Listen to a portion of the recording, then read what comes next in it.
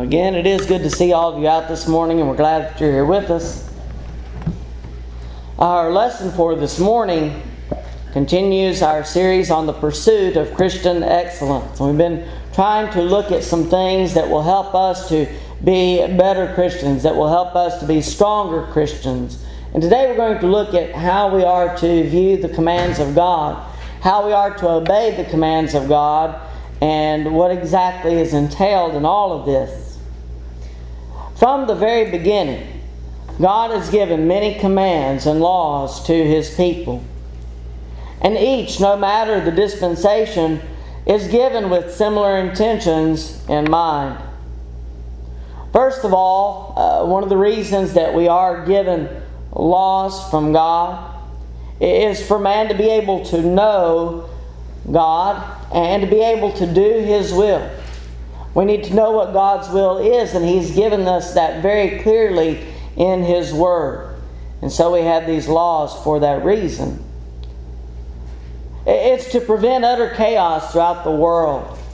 We look at such times as the days of Noah, when man fell into complete lawlessness and wickedness was all over, to the point that God cleansed the world of such wickedness through what we often refer to as the Great Flood. It was not that God had not put law into place. He had given laws for man to follow, but that man had refused to follow them. And as we look at what happened when man refused to follow God's laws, the similar result is seen if we have no law at all. And so God has given us law for that reason. In our nation, in our world today, we understand that we have certain government rulers that are appointed to set laws for the land to follow. And they are to keep from having utter chaos. God uses law to give man a sense of morality, what is morally good and what is morally bad. Whether or not certain people believe in God, there is no other source of morality in the world. All morality is hinged on God's law, on God's Word. The scribes and Pharisees were notorious, at least in Scripture, for keeping the law without recognizing its true meaning. The heart of the scribes and Pharisees was not in the right place, though they kept the law almost perfectly. And on several occasions they are referred to by Jesus as hypocrites, because though they enforced the law of God in the lives of others, they often failed to do the same in their own lives. And so we see that even though they kept the law, they were not pleasing in God's sight. And there's a lesson to be learned there. As we go through this lesson, our lesson objectives for today are, first of all, to recognize the difference between Old and New Testament law. There is a difference between the two, although they are very similar. We want to recognize that difference and understanding that some laws of the past are not meant to be followed today. We also need to acknowledge the laws of God for today and recognize how to keep them with the right attitude and heart. And that's our primary concern. Make sure that when we keep the laws of God, that we are doing so with the right heart. Let's begin with Old and New Testament law. What's the difference between the two? How does God give us laws in the past and also in today? As we look at the Old Testament, we see that the Old Testament is filled with laws and commands that God has given to His people.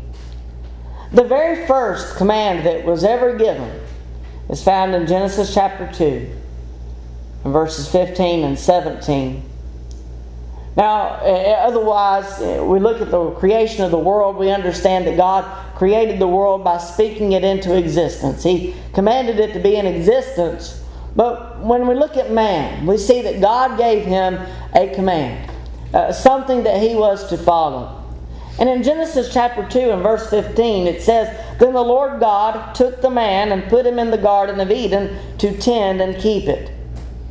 And the Lord God commanded the man, saying, Of every tree of the garden you may freely eat, but of the tree of the knowledge of good and evil you shall not eat. For in the day that you eat of it, you shall surely die." Now, is that a complicated command to understand? Is it difficult for them to know what God wants from man? As we look at Adam and Eve, one tree, the tree of knowledge of good and evil, of this one tree you shall not eat. For in the day that you eat of it, you shall surely die. It's a very simple command. You don't eat of that tree, because if you eat of that tree, this is the consequence. You're going to die. That's pretty simple, isn't it? Man was given freedom in the garden in which he was placed, but God gave him command that he was not to partake of the fruit of that tree. The eating of this fruit would lead to the very thing that the tree was named for, knowledge of good and evil. Something that God had kept from man. It wasn't necessary that man have this knowledge to be in the perfect Garden of Eden.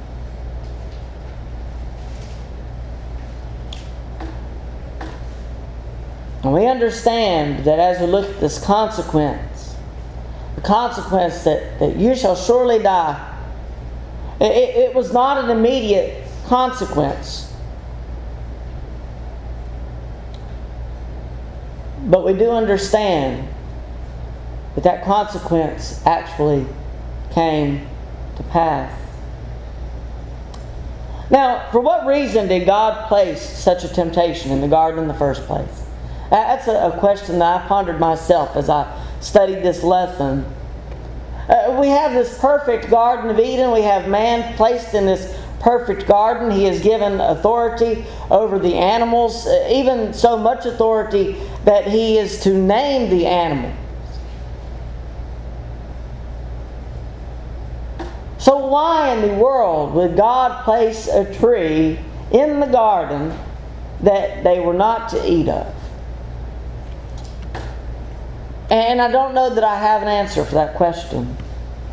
But for whatever the reason, God had the right and the authority to not only allow the tree's presence in the perfect garden, but also to give man command not to partake of its fruit. God had the authority to do so. It was His decision, and His decision alone. It was not God's fault that man gave in to this temptation. However we look at this tree being in the garden, we understand that it was not God's fault whenever they sinned. You remember, they tried to place the blame. Well, God, Adam said, you gave me Eve and she tempted me. Eve said the serpent tempted me. But it wasn't God's fault that any of this happened. Man was given the opportunity to resist partaking of the tree that God had commanded them not to partake of, fully knowing the consequences if he did what he was commanded by God not to do. You know, in preschool, we usually try to teach the children, you know, if you do this, this is what's going to happen. Now, most of the time they'll make the wrong decision. But we have given them the consequence. If you do this, this is going to happen. If you make the wrong decision, you're going to have to sit in time out or something. But there's a consequence for every action. And that's something that we try to get across to them. God told Adam and Eve very plainly, this is the consequence if you make the wrong decision. If you partake of the tree that I tell you not to.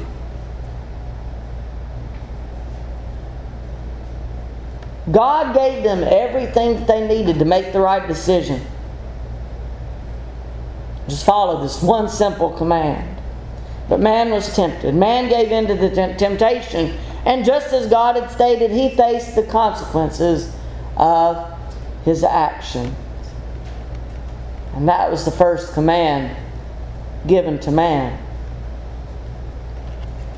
Although we do see others, and I'm only hitting highlights here, but the 10 Commandments. Let's look at the 10 Commandments for a moment. Turn with me to Exodus chapter 20. Let's begin reading at verse 1. Exodus chapter 20 and verse 1. And God spoke all these words, saying, I am the Lord your God, who brought you out of the land of Egypt, out of the house of bondage. You shall have no other gods before me. You shall not make for yourself a carved image, any likeness of anything that is in heaven above, or that it is in the earth beneath, or that is in the water under the earth. You shall not bow down to them nor serve them, for I, the Lord your God, am a jealous God, visiting the iniquity of the fathers upon the children to the third and fourth generations of those who hate me, but showing mercy to thousands of those who love me and keep my commandments. You shall not take the name of the Lord your God in vain. For the Lord will not hold him guiltless who takes his name in vain. Remember the Sabbath day, to keep it holy. 6 days you shall labor and do all your work, but the seventh day is the Sabbath of the Lord your God. In it you shall do no work. You, nor your son, nor your daughter, nor your male servant, nor your female servant, nor your cattle, nor your stranger who is within your gates. For in 6 days the Lord made the heavens and the earth, the sea and all that is in them, and rested the seventh day. Therefore the Lord blessed the Sabbath day and hallowed it. Honor your father and your mother, that your days may be long upon the land which the Lord your God is giving you. You shall not murder. You shall not commit adultery. You shall not steal. You shall not bear false witness against your neighbor. You shall not covet your neighbor's house. You shall not covet your neighbor's wife, nor his male servant, nor his female servant, nor his ox, nor his donkey, nor anything that is your neighbor's. Though other laws and commands were given for the Israelites to follow, the 10 Commandments were the basic laws that encouraged all, or that encompassed all the law of God. The many other laws and ordinances would be difficult to memorize and keep, but this basic law was easy enough for all to follow without having to refer to the books. These 10 things, these are the things that you need to remember, that you need to do in order to do the will of God. God made it as easy as possible for man to know and to do His will. Even had them written on tablets of stone so that they could refer to these tablets of stone and know what God wanted from them. The first 4 of the commandments, and also the most detailed, are those that are centered on honoring God, while the final 6 are about how we should treat our fellow man. But all of these laws are summed up in the book of the law. Turn for a moment to Deuteronomy chapter 6, and let's read starting at verse 1. Now this is the commandment, and these are the statutes and judgments which the Lord your God has commanded to teach you, that you may observe them in the land which you are crossing over to possess, that you may fear the Lord your God, to keep all His statutes and His commandments, which I command you, you and your son and your grandson, all the days of your life, and that your days may be prolonged. Therefore hear, O Israel, and be careful to observe it, that it may be well with you, and that you may multiply greatly, as the Lord God of your fathers has promised you, a land flowing with milk and honey. Hear, O Israel, the Lord our God, the Lord is one. You shall love the Lord your God with all your heart, with all your soul, and with all your strength. In Leviticus 19 and verse 18, goes on to say, "You shall not take vengeance, nor bear any grudge against the children of your people, but you shall love your neighbor as yourself. I am the Lord." And both of these are referred to in the New Testament by Jesus as the greatest, Mark 12 and 29 through 31. The first of all the commandments is, "Hear, O Israel, the Lord our God, the Lord is one. And you shall love the Lord your God with all your heart, with all your soul, with all your mind, and with all your strength. This is the first commandment. And the second, like it, is this, you shall love your neighbor as yourself. There is no other commandment greater than these." And in regard to the command to love God, Deuteronomy adds this in verses 6 through 9. "And these words which I command you today shall be in your heart. You shall teach them diligently to your children, and shall talk of them when you sit in your house, when you walk by the way, when you lie down, and when you rise up. You shall bind them as a sign on your hand, and they shall be as frontlets between your eyes. You shall write them on the doorposts of your house and on your gates." The commands of God were expected to be sacred within each heart, observed and put into practice, and taught to future generations, that they never be forgotten. Unfortunately, Israel did forget time and time again. And in today's society, in the world that we live in, I think we see a similar problem. Just look at the church. We see dwindling numbers all over, not just here, but almost every congregation throughout the United States and throughout the world. Why? Because I believe parents have failed to teach the commandments of God to their children. They have failed to instill it in their children, and their children do not remain faithful, and their children after that, and we find ourselves where we are today.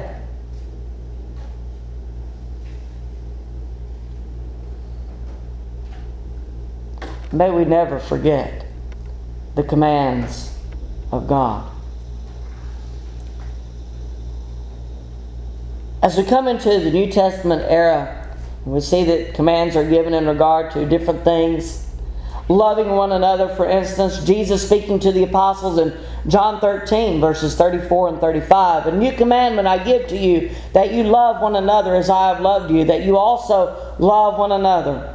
By this all will know that you are my disciples, if you have love for one another."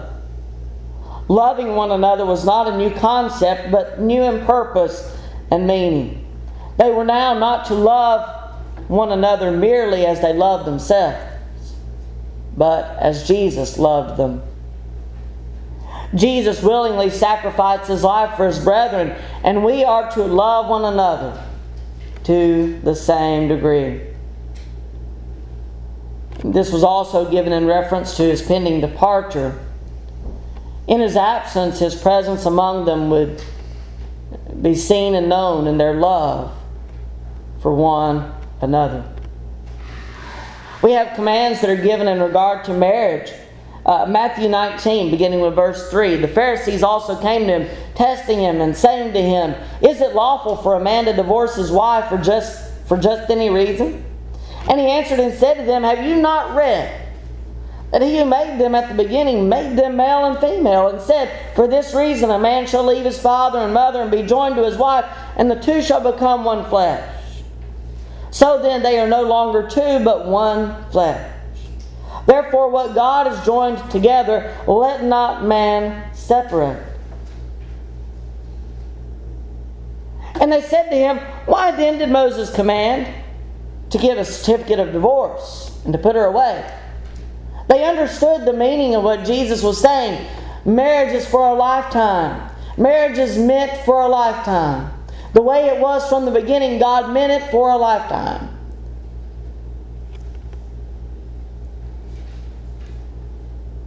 In verse 8, He said to them, Moses, because of the hardness of your hearts, permitted you to divorce your wives, but from the beginning it was not so. And I say to you, whoever divorces his wife, except for sexual immorality, and marries another, commits adultery. And whoever marries her who is divorced commits adultery. Moses had allowed for divorce primarily for the protection of women under the old law. Deuteronomy chapter 24, verses 1 through 4. If given a certificate of divorce, a woman was not allowed to remarry, or was allowed to remarry under that law that Moses gave, without becoming a burden to her family, should they not be able to care for her, as women were often unable to work to provide for themselves. The command given by Jesus is that divorce is not lawful. This is the command of God, with one exception, being in cases of adultery. And it was only lawful for the innocent party to divorce the offender.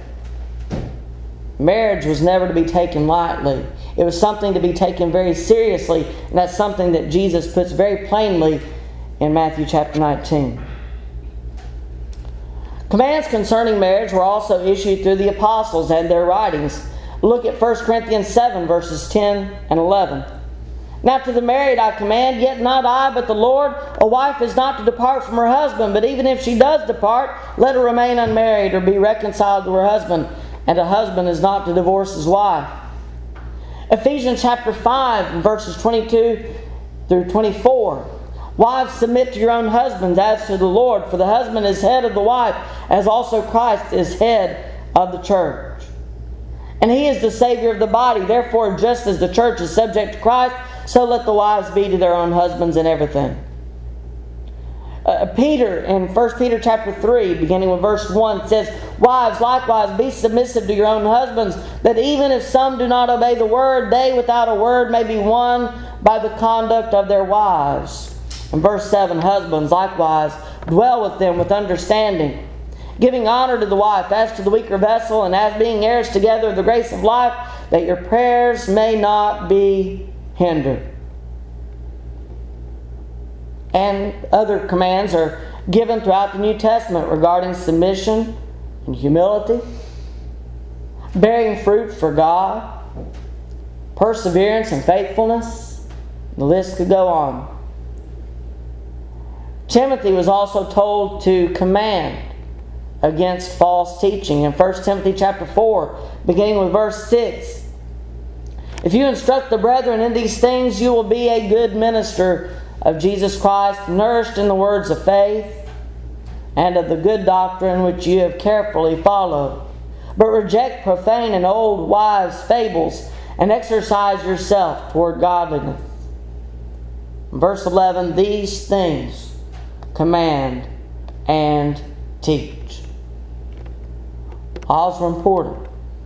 Laws were important for the people to follow, Old Testament and New Testament alike. Today we are under the Old Testament law, and so we follow the New Testament in all that we do. But something that is also very important, and something that we need not forget, is that just as important as it was for us to keep the law,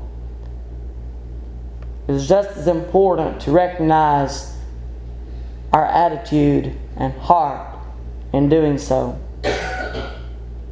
So let's look at the importance of attitude and heart in regard to the laws and commands of God. The scribes and Pharisees, as I mentioned in our introduction, were guilty of neglecting the laws and commands of God within themselves.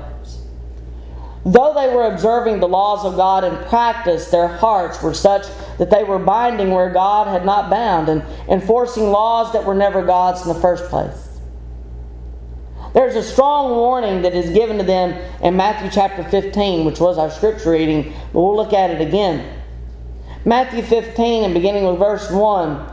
Then the scribes and Pharisees who were from Jerusalem came to Jesus, saying, Why do your disciples transgress the tradition of the elders? For they do not wash their hands when they eat bread. He answered and said to them, Why do you also transgress the commandment of God because of your tradition? For God commanded, saying, Honor your father and your mother. And he who curses father or mother, let him be put to death. But you say, Whoever says to his father or mother, Whatever profit you might have received from me is a gift to God.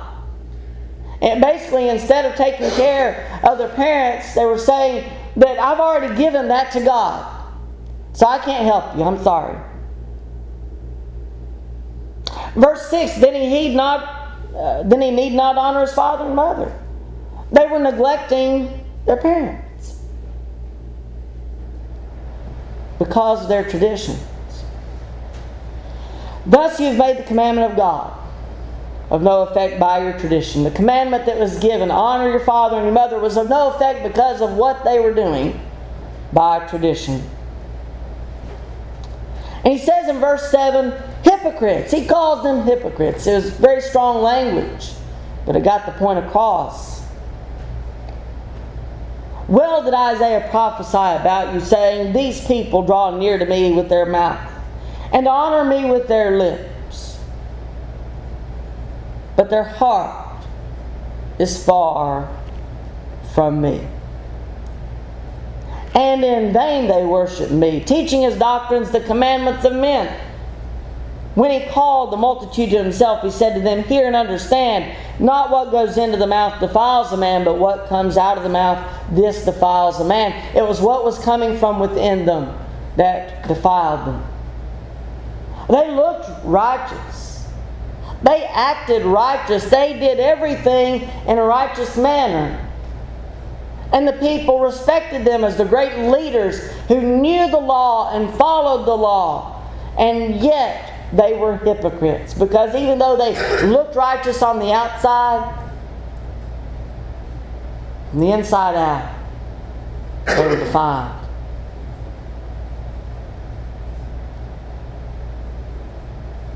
They were trying to enforce their tradition of washing hands before meals on Jesus' disciples, as if it were commanded by God. And Jesus taught that by holding the people to such traditions, they had actually brought themselves into transgression of the law. The commandments of God were of no effect, and their worship was now vain worship, reduced to only outward lip service. They were now hypocrites, as they taught the people the law and how to observe it, but their own service to God was for naught. The scribes and Pharisees, outwardly clean, appearing to be the servants of God, their hearts were defiled. And because of this, they were completely defiled in the sight of God. We understand from the teachings of Scripture that attitude and heart are important to God. What is within the heart is important to God. When you come here today, when you worship God, when you offer Him songs of praise, and when we pray together, in a moment we'll take of the Lord's Supper together. When we do these things, are we doing them with the right attitude and with the right heart? We may be doing the things that God wants us to do. We may be following the authority of God, but I would dare say that there are many today who are going to gather with congregations, sound congregations of the Lord's church, that are going to do everything in accordance with the authority of God, and yet their heart is going to be far from Him.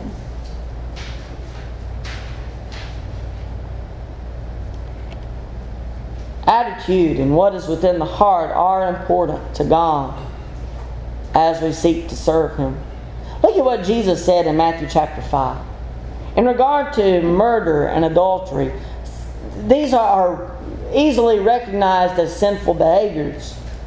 But notice what He says in Matthew chapter 5 and beginning with verse 21.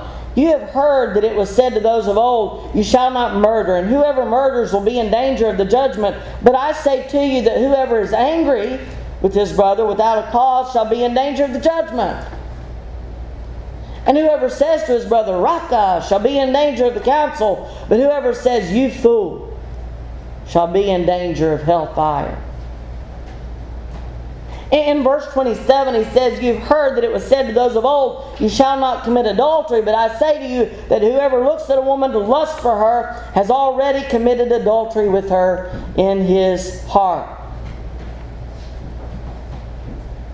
In the same sermon in regard to covetousness, lust of the eyes as we would often refer to it, in Matthew chapter 6 and verse 19, do not lay up for yourselves treasures on earth, where moth and rust destroy and where thieves break in and steal. But lay up for yourselves treasures in heaven, where neither moth nor rust destroys, and where thieves do not break in and steal.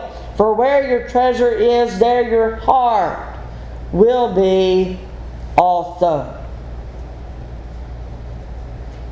We look at the sins of Ananias and Sapphira in Acts chapter 5 and verses 3 and 4 in particular. As we look at what they did in that chapter, we see lying, false witness. We see pride and covetousness all encompassed in what they were doing.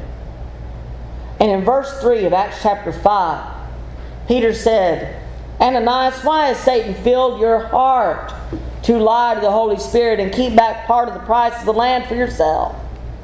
While it remained, was it not your own? And after it was sold, was it not in your own control? Why have you conceived this thing in your heart? You've not lied to men, but to God.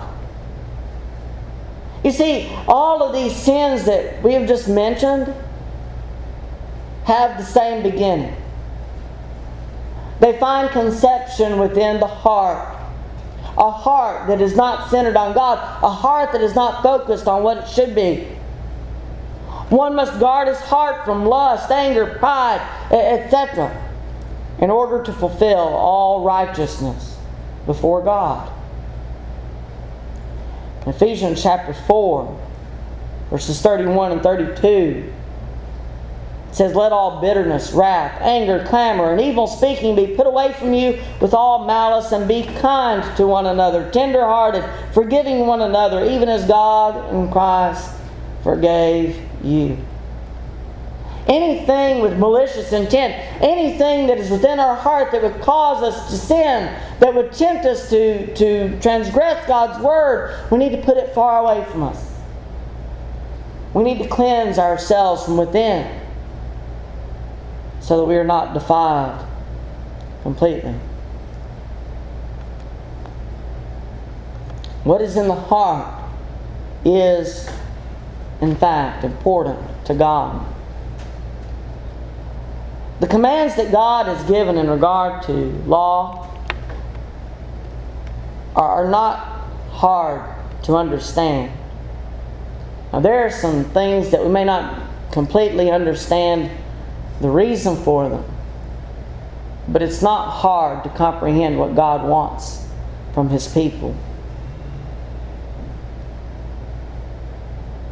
But even so, even as simple as God's Word is, I've heard, depending on the translation, that some of the easiest translations go to a 7th grade level as far as understanding is concerned. But even as simple as God's Word is, these laws and commands that He gives often prove difficult for us to follow.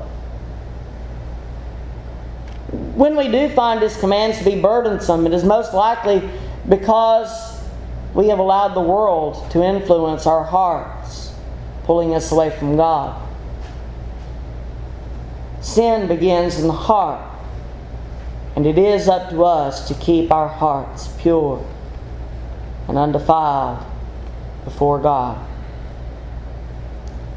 The heart also has a great deal to do with how we worship God and our salvation.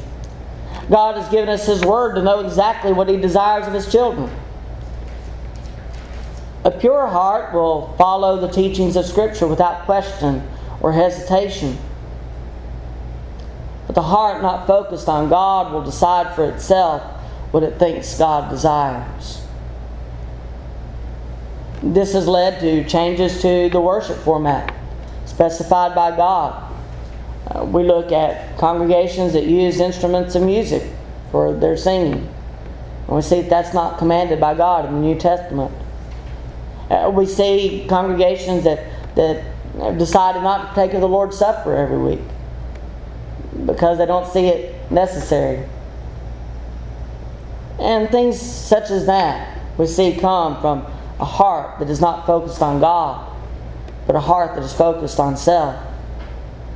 Different ideas as to what is required for salvation. Baptism not being essential to salvation. That comes from a heart that would rather not believe it. Or baptism of those not scripturally qualified. Faith-only salvation. These things come from hearts that are not focused on God.